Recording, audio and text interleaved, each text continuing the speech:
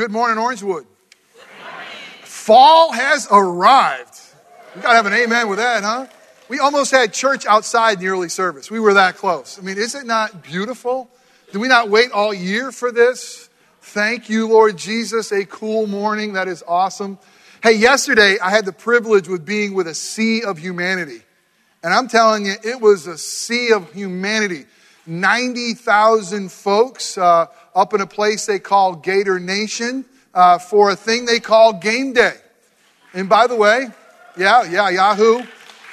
I know you're cheering because those people need Jesus up there bad. I'm just telling you, man. Wow. It was a mission field. I'm like, Lord, man, I'm close to Sodom and Gomorrah. I was with one of our deacons. He says, Jeff, if we lift up a man cover, we're going to be seeing hell. And so now he was just being funny. So anyway, I don't have the chance, usually because of my job, to do that very often. But to be a part of Game Day was pretty exciting. But we're a part of the Lord's Day. I'm telling you, we are a part of the Lord's Day. God is here with us, and this is a day that He has set aside to worship Him and be reminded of who He is and what He's done for us, and that we're family with Him. So I'm telling you, there may have been 90,000 there, and that was really a loud place, but Game Day can't compete to the Lord's Day. Amen? I mean, just to know the reality that we're loved and we're His. I mean, come on. The Lord's Day, it's awesome. So it really is. Hey, let me pray for us on this Lord's Day as we begin.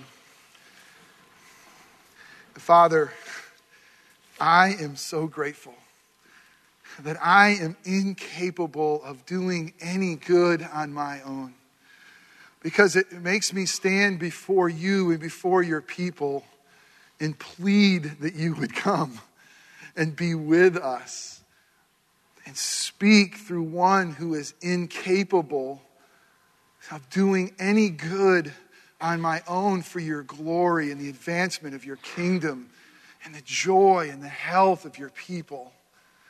But God, you love to do your work, your beautiful, reviving, glorious work through those who are incapable like us to do good apart from you.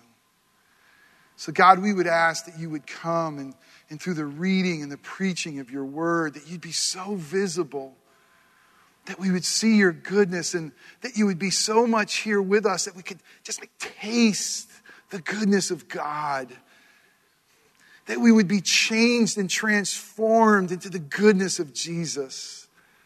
That we would be motivated to love you and love others and walk out of here in obedience and love to the one who is good and to the one who is faithful, to the one who is Lord and to the one who is King and to the one who is God. Only you could do that.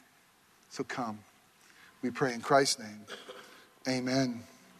Hey, where do you find your joy? Where do you find your joy? Where do you go to find your joy? And how often do you find it? I mean, is joy something elusive to you? Or is it something that, man, you got it all the time? Where do you go? I mean, is joy found in someone? Is joy found in something?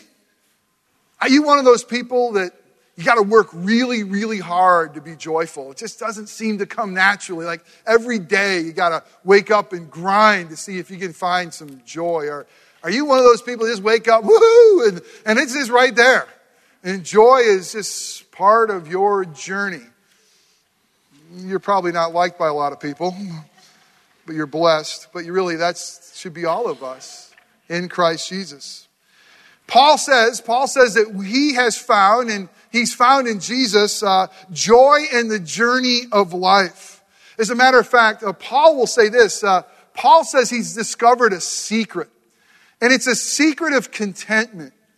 Paul says, I've learned to be content with a lot, and I've learned to be content with a little.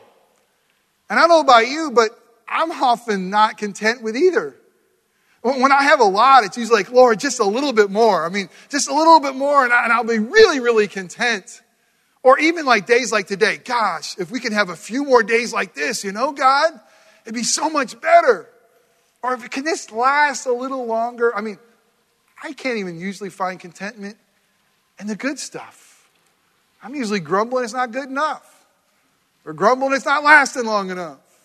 But Paul had this encounter with Jesus that not only was he able to find joy and contentment with enough, it was when he had nothing, he found joy. When he had very, very little, he found contentment. Contentment in the journey of life. That in a lot of us would look at his life and say, man, talk about a life marked with trouble. I mean, talk about difficulty. I mean, talk about beatings and being in prison and life going the wrong way. He found joy in all of that because he found joy in a relationship with Jesus. He had an amazing encounter with him. It changed everything. And because of that, he found joy in the journey. Well, Paul wrote a letter to a church that he had started, a church in Philippi called Philippians. He had started that church. He didn't plan on starting it. I mean, God had a way of getting him there, but we'll get to that in a moment. Philippi was a Roman colony. It was named, Alexander the Great named it after his father, Philip. And it was on Paul's second missionary journey that he traveled there. And Paul had other plans, but isn't this true of God? Do you have plans that God all of a sudden interrupts and changes? And Paul thought he planned his journey, but God moved his steps in the right direction. And Paul wrote a letter back to a church he started that we're going to start studying today. And he wrote a letter to this church that he loved and that he started. And he wrote the letter while he was in prison. Think about that. Think about writing a letter with shackles on. Being in prison, probably in Rome. And what's amazing about the letter that he writes to those he loves in the church of Philippi is it's a letter absolutely filled with joy. It's a letter that he's so joyful of who he is in Christ and what Christ has done for him. And he tells us in this letter of this amazing secret that it's unfolded of contentment and joy, no matter what your circumstances. Can you imagine that? I mean, think about it.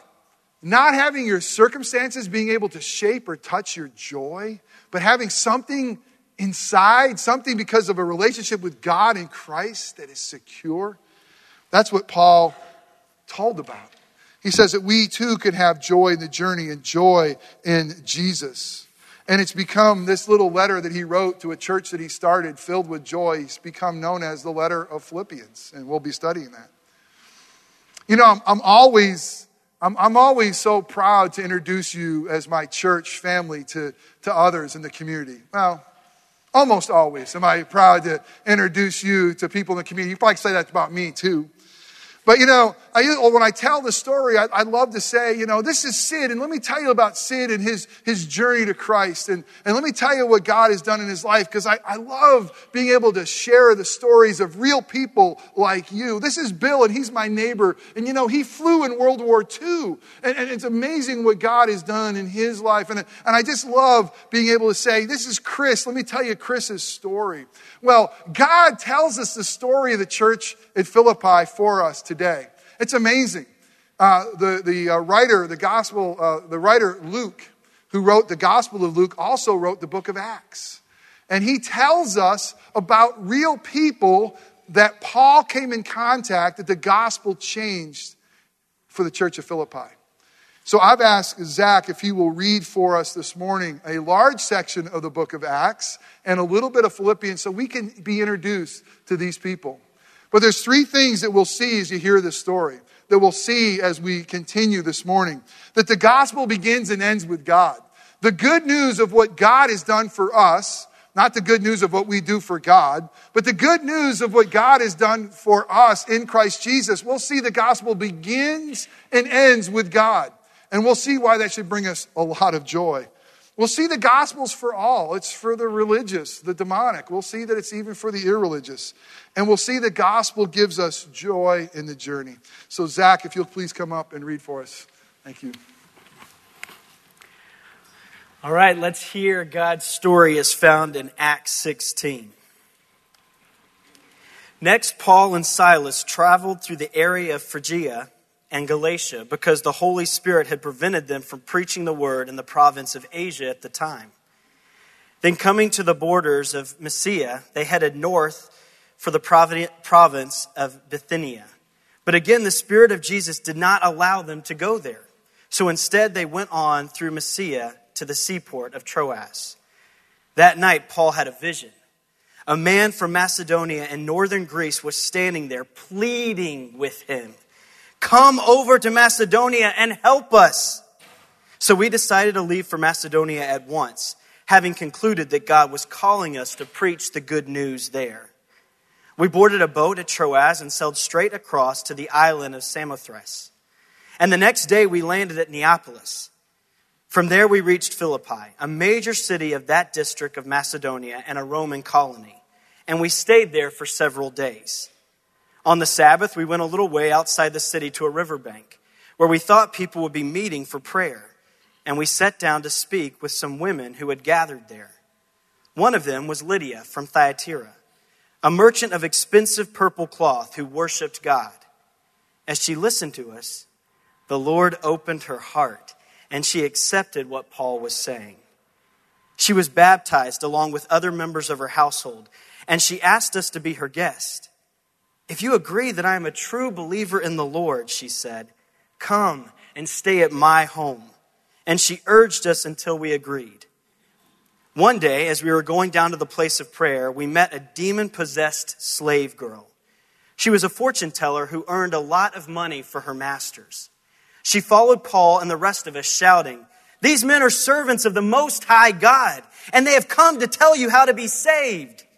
This went on day after day until Paul got so exasperated that he turned and he said to the demon within her, "I command you in the name of Jesus Christ to come out of her."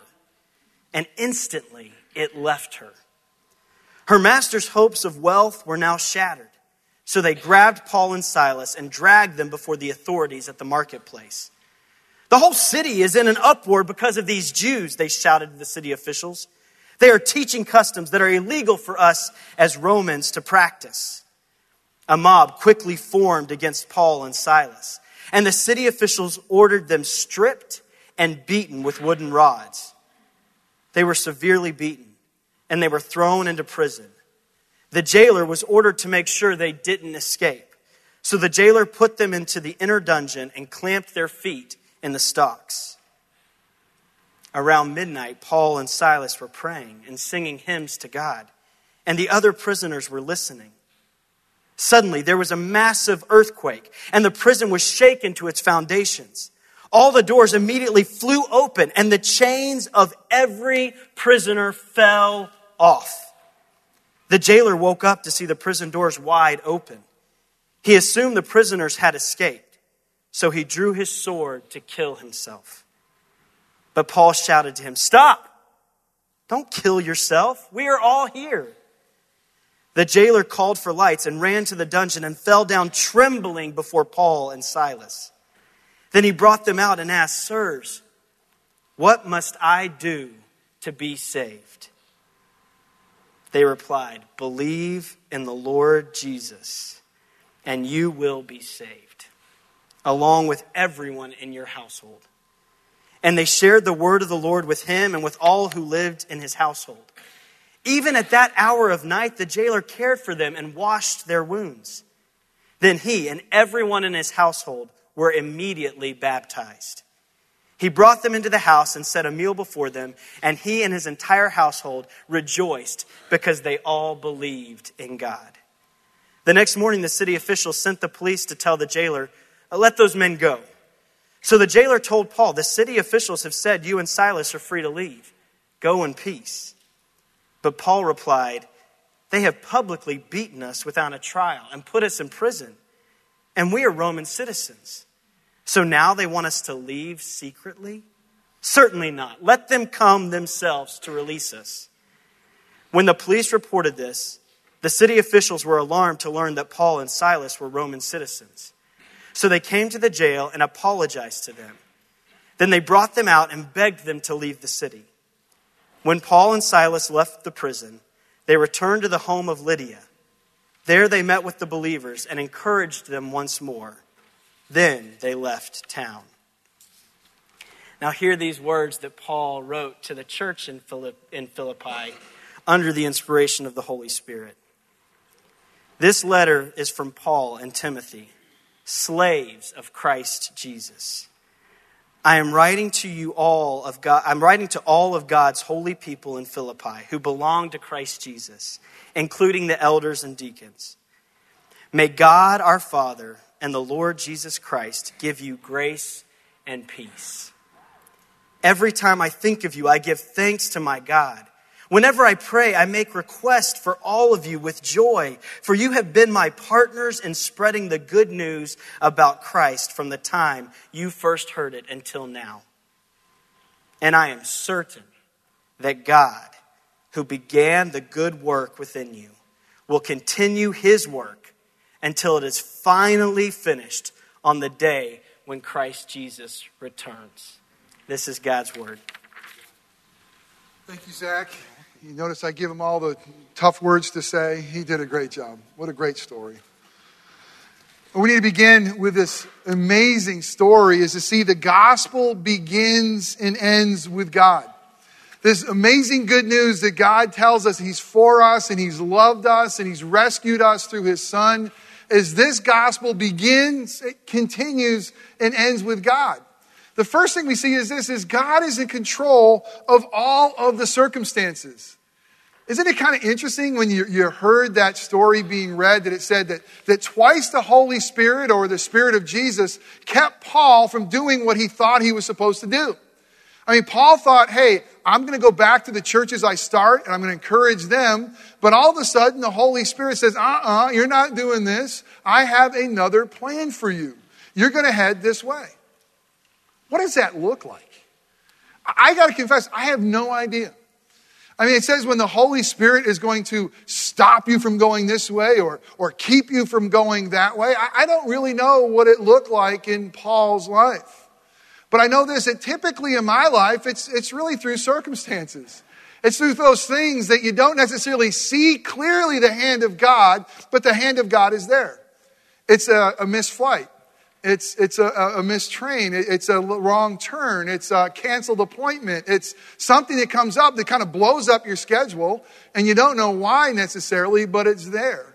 And Paul realized, and maybe it was more clear for Paul, I mean, maybe it was really he was restrained from going in this direction, but it's kind of interesting. And then you see how God is in control of the circumstances as well. He prays. He dreams. He has a dream, and in this dream, he sees a guy from Macedonia pleading, saying, will you come here and help me? How do you know he's from Macedonia? I mean, what does he have a shirt on that says Macedonia? You know, like their football team or something? I mean, how do you know? It's so funny. Somebody came out of the early service looking like they really knew the answer. Well, they're from Greek. He probably had hair on his back. I said, you got issues. Gross.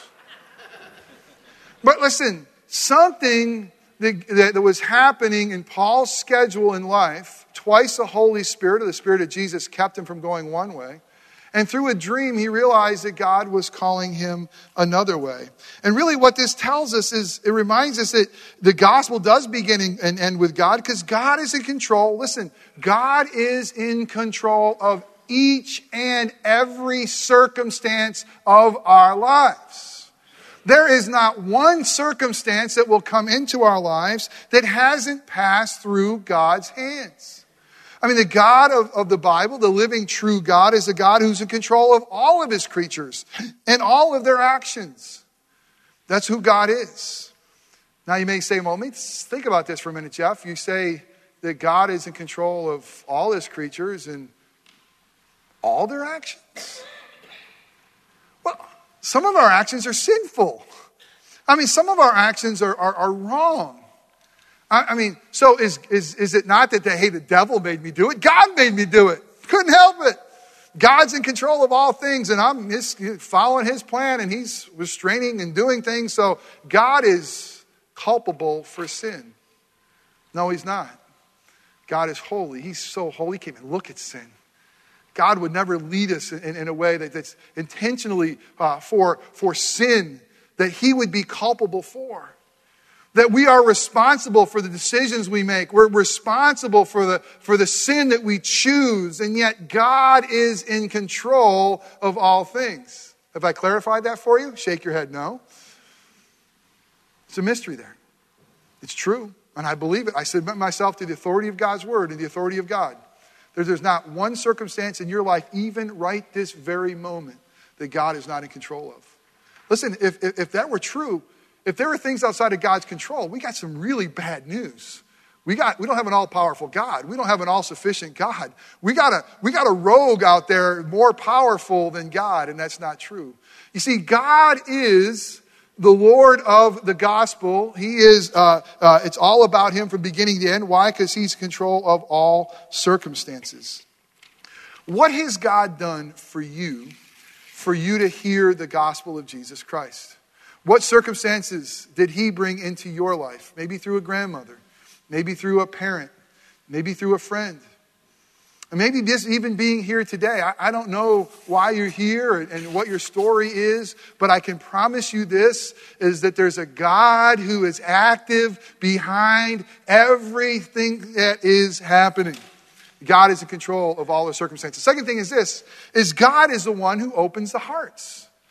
God is the one who opens hearts. Isn't it interesting when we find Lydia, what Lydia is doing? Lydia, it says a little bit about her, but the little it tells us about her is someone you want to hang out with. Lydia sounds like she's got her act together. She's a woman dealing in purple, which means she probably has a little bit of coin, a little bit of money, dealing in purple, usually dealing with an upper class. She's a woman of prayer. When Paul goes to town, Philippi was probably not a big enough colony to have a synagogue. He typically goes to the synagogue. They probably didn't have a quorum for a synagogue. So where they go, they went to the place of prayer down by the river. And there you find Lydia. And there's somebody that's doing what? Praying. This is a religious, good woman. But you see, the gospel does something that religion never could do. We got to get this. The gospel opens up Lydia's heart. You see, sin so affects our hearts, and we're born this way by nature. Sin so affects our hearts that by nature, our hearts are stony. Our hearts do not even have the ability to believe the gospel. The amazing good news of the gospel of Jesus Christ is this, is that God is so gracious, and it begins and ends with him, that for us to even understand what Jesus has done for us, the first thing that God must do is do heart surgery. He must remove a heart of stone, an unbelieving heart, and give us a heart of flesh. Ezekiel 36 verse 26 says exactly that God removes our heart of stone, gives us a heart of flesh, a heart that was able to beat for him and embrace him. It's amazingly gracious that God gives us this ability. If you have your Bibles, you may want to look at Philippians 1:29 or circle that. I chose this passage to underscore that it's God who opens our hearts. Because in the book of Philippians 1:29, it says this, "For it has been granted to you," which means it's a gift to you, not something you deserve. It's been granted to you not only to believe in the Lord Jesus Christ, amazingly, but also to suffer for him. You know what that's saying? That's saying that if you have faith that Jesus is Lord and Savior, if you have faith that Jesus is God's own Son, if you have faith to believe those words we read out of Colossians, that everything was created by him, for him, held together for him, if you believe in Jesus Christ, if you have that faith, it was given to you. It's a gift that dead hearts, dead in their trespasses and sins, do not even have the capacity to embrace Jesus as Lord and Savior. So we should be in awe of a gospel so filled with grace. That it is God and God alone who orchestrates our circumstances. That it's God and God alone who opens up our hearts to understand.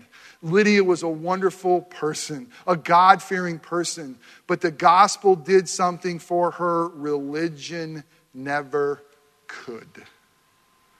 Open up her heart. I hope you're not here today thinking that religion will provide something for you that will allow you to be able to someday stand in God's holy gaze on your own.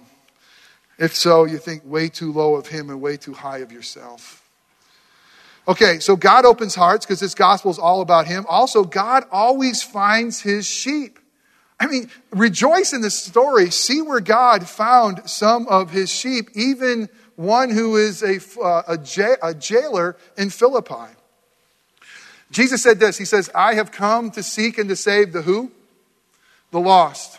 He says, I've come to seek and to save the lost. And I love how we started the service today. If you were here on time and heard it, we started from John 10, part of our reading that we're supposed to be reading together. So if you really love Jesus, you're right there. Now, he does love all of us. But anyway, it says that he is a good shepherd. And that's what he is. And this good shepherd came to look, to seek and to save his sheep, the lost.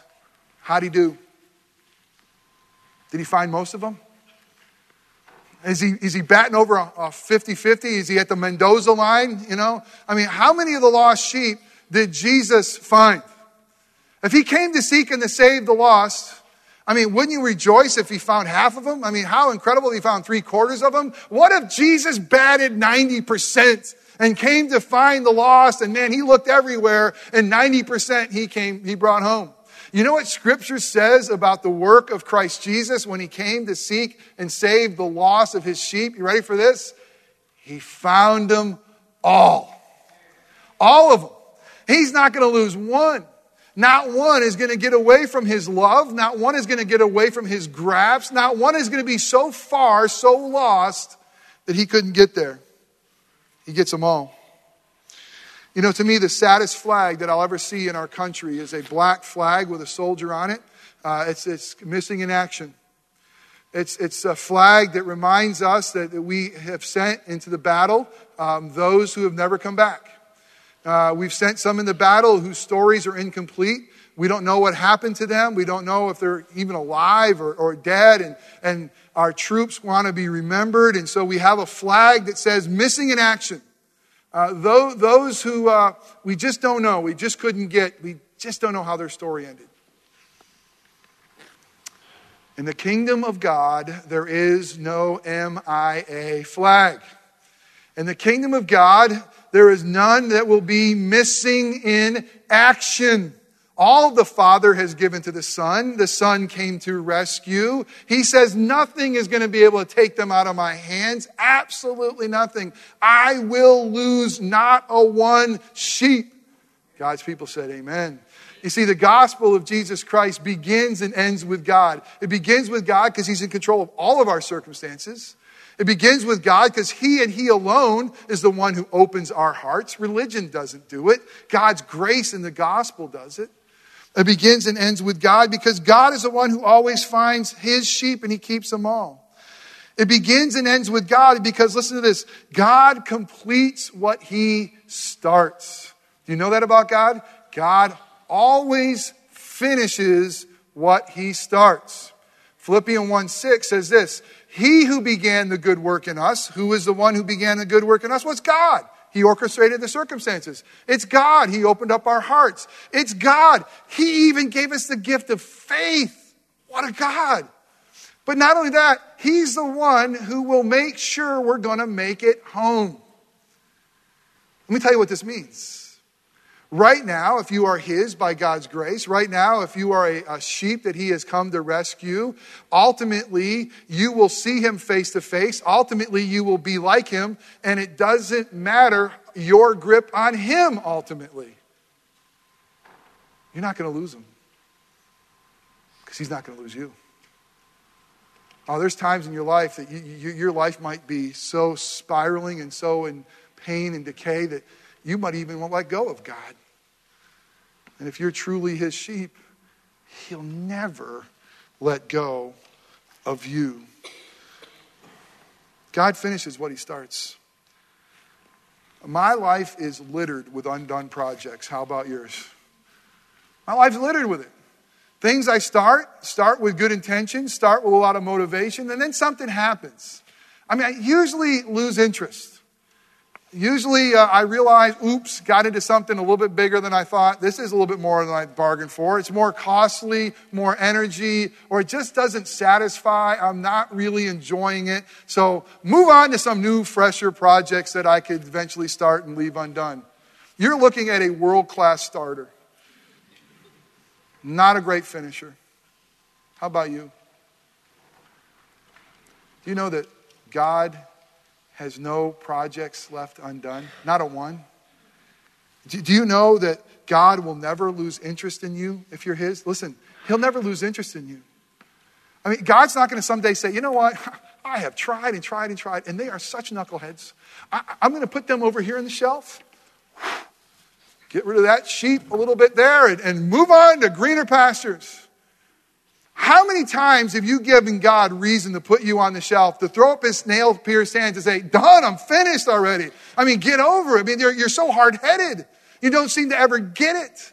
Let me tell you some amazingly good news is God always finishes what he starts. And God has never met a sheep that is so smelly and so wandery and so wrong and so sinful that he throws up his hands and says, you know what? I'm moving on to another project.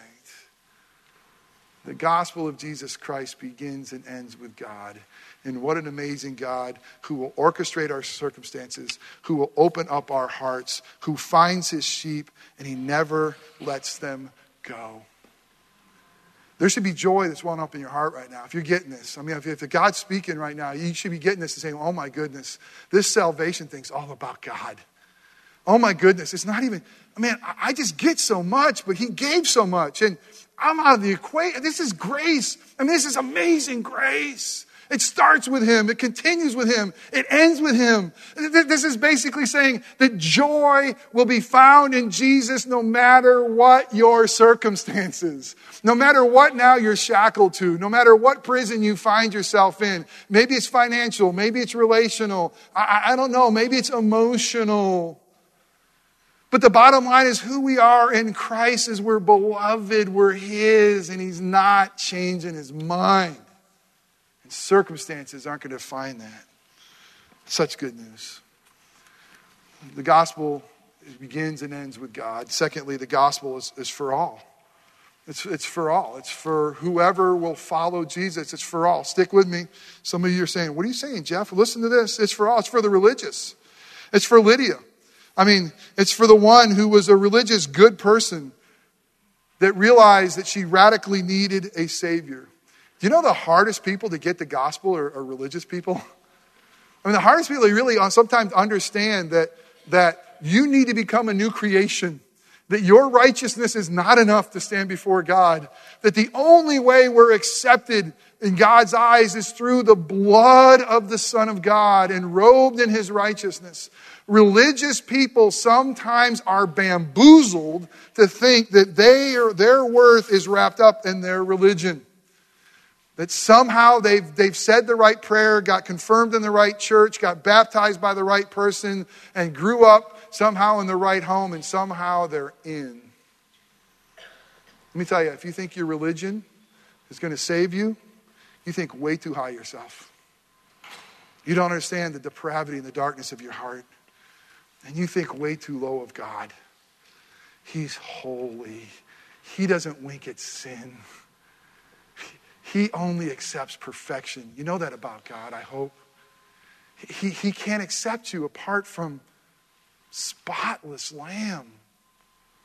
It's the only way. It's the only way. So it's for the religious. And oh, how the religious need Jesus. It's for the demonic. I mean, how about this girl that was following around Paul and Silas screaming out, saying, hey, these fellows right here, they're telling you how to get saved. Hey, these fellows right here. I mean, think about this girl. Just think about her life, by the way. I mean, controlled somehow by a demon that some men found out a way. This is a good way to make money. Let's don't pray for this girl. Let's don't help this girl. Let's exploit this girl. Let's line our pockets with what she can say. And so here she is, I mean, just in her bondage, and I don't know exactly what that looked like. And here she is following around guys and screaming out, these guys are here to tell you how to be saved. I think that's like the coolest thing ever. I would love for someone to come in here sometime and say, that man right there is telling you how to be saved. Listen to him. I'd be saying, amen, sister. Bring it on. These people need to listen. But something happened that Paul got a little irritated with this girl following around screaming. He turns around and says, in the name of Jesus, demonic spirit, get out of her. You know the gospel's powerful enough. You know when Jesus speaks, demons flee. You know that, right? You know he's the strongest, most powerful authority. Isn't it good news that the gospel is more powerful than anything this world has to offer? And so let's go back to the girl's story. I mean, here are her masters. They rejoice that the girl's been set free from a demon. They rejoice that her life is now been restored and healed in some capacity. No, they don't. They don't care. It's all about themselves. They say, you know what, dang, now we're going to lose some money. We're going to lose money, and it's going to affect our bottom line. So these idiots who follow Jesus, we got to deal with them. We got to throw them in prison. And remember I said, God is responsible for all the circumstances that are unfolding. And don't you want to start yelling at God saying, God, you're the one who brought Paul there. God, he just released this girl from the demon. And now you're going to have him pay the price by being sent to prison? Are you kidding me? What are you thinking, God? Well, let me tell you something. There was a sheep there that needed to be saved. He happened to be a jailer.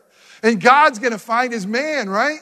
Even through demon-possessed girls that are screaming out to Paul.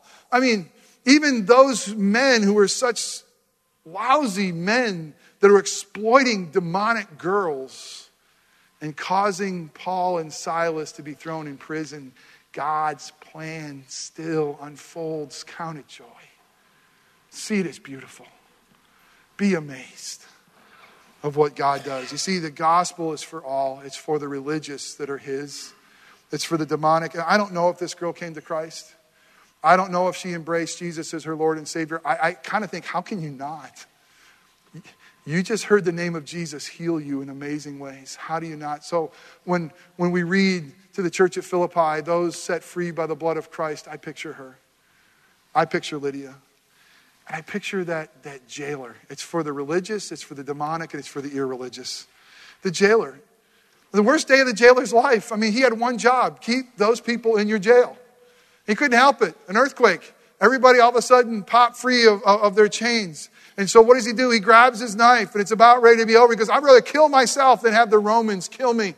I will take my life. And Paul says, whoa! Whoa. We're all here. I got a couple more verses to sing, man. I'm just getting warmed up. I mean, Jesus is singing in my heart. I mean, come on, man. I'm just going to keep singing. And the jailer says, I gotta know about you, Jesus. I got to know how to be saved. I mean, unbelievable that God's going to find a jailer at midnight listening to some guy sing praises to God and bring him to himself. And it's such a radical transformation that he said, man, my family's got to hear this. I got to show my faith in works. Let me clean you up. Let me bring you to my family. I mean, they got to get this. See, the gospel's for the religious. It's for the irreligious. It's for the demonic. It's the only hope we have. The gospel gives us joy in the journey, lastly. The gospel gives us joy in the journey. Joy that salvation is all from God. Listen, there should produce joy in you. This is amazing grace. When the mirror tells you you're not good enough, when your spouse reminds you that you've messed it up, when life trips you up, remember that salvation is all from God.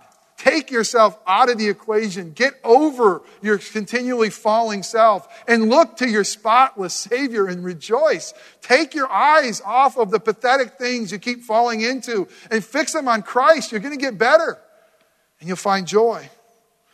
Joy that salvation is from God. Joy that salvation is for all. No one is exempt.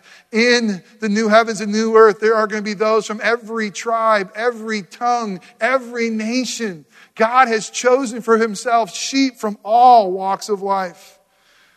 I mean, Jesus is the only hope of the world for those who embrace him or those who don't. He truly is the only Savior. And I love what he says. He says, if anyone ever comes to me, and with faith as a mustard seed, you come to me, I'll never drive you away. And Scripture also says the only ones who will ever come will be drawn by the Father, because they're Jesus' sheep.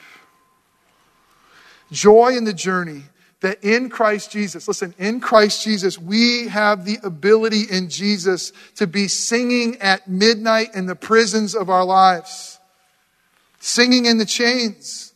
How can we sing in the chains? Because no matter where we find ourselves, our God lives. No matter where we find ourselves, we are loved. No matter where we find ourselves, He will complete the story. No matter where we find ourselves, we know that He's going to get us home. And He's going to come with us as we find our way home. That somehow these circumstances, He's got His fingerprints on. But we know that nail-pierced hands wrap themselves around us to remind us that hope and life reign in Christ Jesus. And if God is for us, who can be against us? He's given us a love that won't fail. He's given us a love that won't stop. He's God. And we have the ability to sing in the chains. What an amazing God. I love the fact He's a covenant God. It's for us and for our children. Our whole households are affected. The early service, I loved him. I sat next to my mom who was here singing, and my sister from Tallahassee was here, and my niece. And I just whispered in my mom's ear saying, I know that Grandma and Grandpa are just rejoicing of a God who loves us and our children and passes it on to their children. We see that in Lydia. We see it in the jailer. Where do you find your joy? How elusive is it? Where are you looking? Do you have joy in the journey? The joy in the journey is only joy in Christ Jesus. Joy in the journey comes from Jesus, who would love us enough to leave His Father's side and empty all He had but love to come and rescue us. Because Jesus came to seek to save the lost, and He found every single one of His. And He's bringing us home. He's never going to let us go, and He's never going to stop loving us. And there's where we find joy, in Him alone. Let us pray. Oh, Father God, thank You for the amazing joy that is ours in Christ Jesus, that's greater than any of our circumstances. Thank You that in that inner cell, and I'm not even sure what that is, but it sounds like the most secured place, the place where the worst people go. There's where Paul and Silas were. They were shackled, it says, even by their feet. And it's midnight, and their backs are torn open with rods. And they're there because of a dream and because You got them there, God. And Paul's been nothing but faithful. And he's followed You every step of the way. And now it's midnight, and his back is bleeding. And he's singing. He's singing. Because he found Jesus. One who he used to persecute now had so changed his life that his circumstances wouldn't define him. Jesus would. Father, I thank You for the gospel of Jesus Christ that is powerful enough to have us sing in the chains of our lives, that truly sets us free. He was free. He might have been in a Roman prison, but he was free because he was free in Christ. Thank You for a gospel that begins and ends with You, God. Thank You for a gospel that will never let us go. Thank You for a gospel that includes Lydia, the religious, the demonic girl, and the irreligious jailer. Thank You that includes me and those in this room. Father, I pray if there's anyone here that doesn't know Jesus as Lord and Savior, that today would be the day that they would be drawn to You. And for the rest of us, Father God, fix our eyes on Jesus and give us the joy of Your salvation. It's Your salvation because it's Your gospel. We pray in Christ's name. Amen. We'll stand and sing together.